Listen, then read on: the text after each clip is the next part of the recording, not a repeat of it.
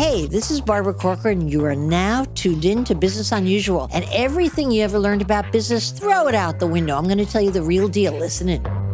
Today, I'm going to answer all your burning questions about work, life, starting a company, getting on track, and much, much more. Be sure to call in to the Business Unusual hotline with your question at 888-BARBARA. That's 888-BARBARA. This episode is presented by my friends at Klaviyo. That's Klaviyo.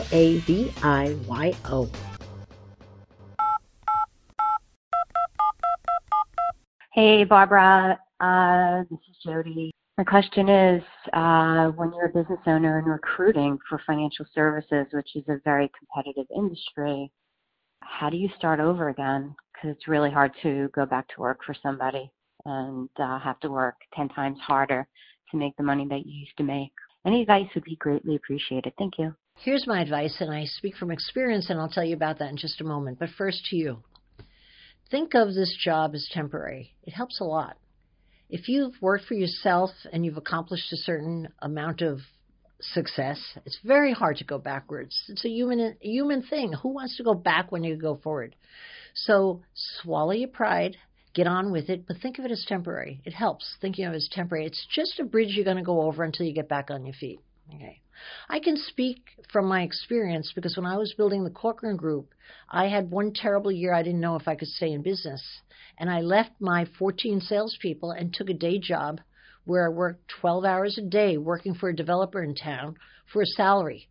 It was an affront to my ego. After all, I had built a successful company. After all, my salespeople looked up to me. But I didn't want them to know I was working a day job, and I kept it a secret. But what got me through that and allowed me to collect the salary that I needed to keep my business afloat was swallowing my pride and knowing it was temporary.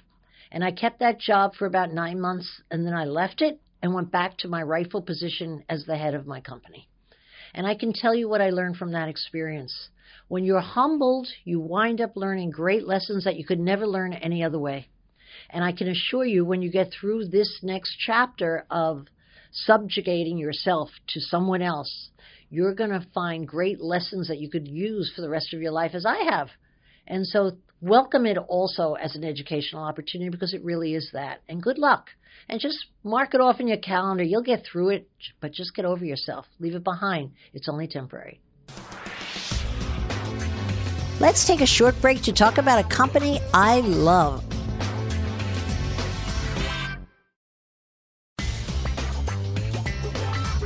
Now let's get back to the show.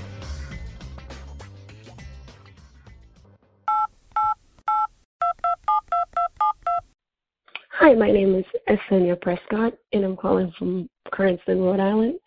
The reason for my call today is I have a business degree, and I've taken off 9 years to raise my kids and take care of my kids. And now my question is, how do I get back into the business world? I actually want to start my own business, work for myself, but I'm not sure where to start or how to go about it. I have the money saved up. I just don't know where to start. So that's my question is, where do you start when you're on your own and you're trying to get back out there into the business world? Hey, Sonia, you have a lot of work to do here. All right. Number one, know that you're not alone. There's so many women that give up very good careers to raise their kids and have to get back into the field. But now it's not just about you want to get back into the workforce. You actually want to start your own business. What you need to do is you need to turn yourself into a hound dog with the energy and desire and intent to find something you could do that you could wrap yourself around and start a business with. You ain't going to do it by wondering or analyzing or reading things. You're going to do it by experiencing a need in your everyday life that you think you could fill. For example, you drop your kids off at school probably. You take them to sports. You do medical appointments. You do housework. You go grocery shopping. Try to do each of those things with your eyes wide open, like, what's lacking here? What product is lacking here? What service is lacking here? What could I do? How could I fill in that blank?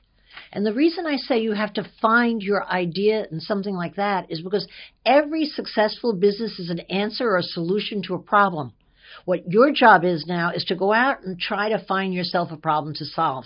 And if you feel enthusiastic enough about it, you'll wrap yourself around it, get your energy up for it, and you'll have a successful business. So you got some work to do. Get out there with your eyes wide open, like a hound dog. It's Barbara. Just call her. It's Barbara. Hello, this is Barbara. Hi, Barbara. I love you. This is Joy. I'm calling from Las Vegas, Nevada. And my question is, if you're changing companies as far as employment and potentially receiving an offer that is a step up from the position that you currently have, how do you negotiate vacation time? How do you negotiate increased vacation time? I hope to hear your response soon on your podcast. Congratulations. You're wonderful. Have a great day. Hey, Joy, the time to negotiate vacation time is at the exact same time you're negotiating salary. If someone gives you a job offer, typically you negotiate the amount that they're going to pay you, and you should say, can I ask you what your vacation policy is? Let's assume they say everybody gets 2 weeks. Then you want to come right back there and say, let me ask you something. How do I negotiate for more than 2 weeks? Vacations are a top priority for me and my family. Blame it on your husband. Blame it on somebody else. But I need to have 4 weeks a year. How do I negotiate for that? Can I take it with or without pay? How do I get that done? If you don't raise it then, it's too late to raise it after. You're just going to have to take what the company gives. But it seems very important to you. So I would say raise it on the front side. Absolutely. It's your only single chance to do it. And that's all we have time for today. If you have a question, leave me a voicemail on the Business Unusual hotline, 888-BARBARA. That's 888-BARBARA. You can also tweet it to me at Barbara Corcoran, and I may just answer it on a future episode. You've been listening to Business Unusual with me, Barbara Corcoran. Come back next week to hear more steps and missteps I took on the path to success. Search and follow Business Unusual on iHeartRadio or subscribe wherever you listen to podcasts.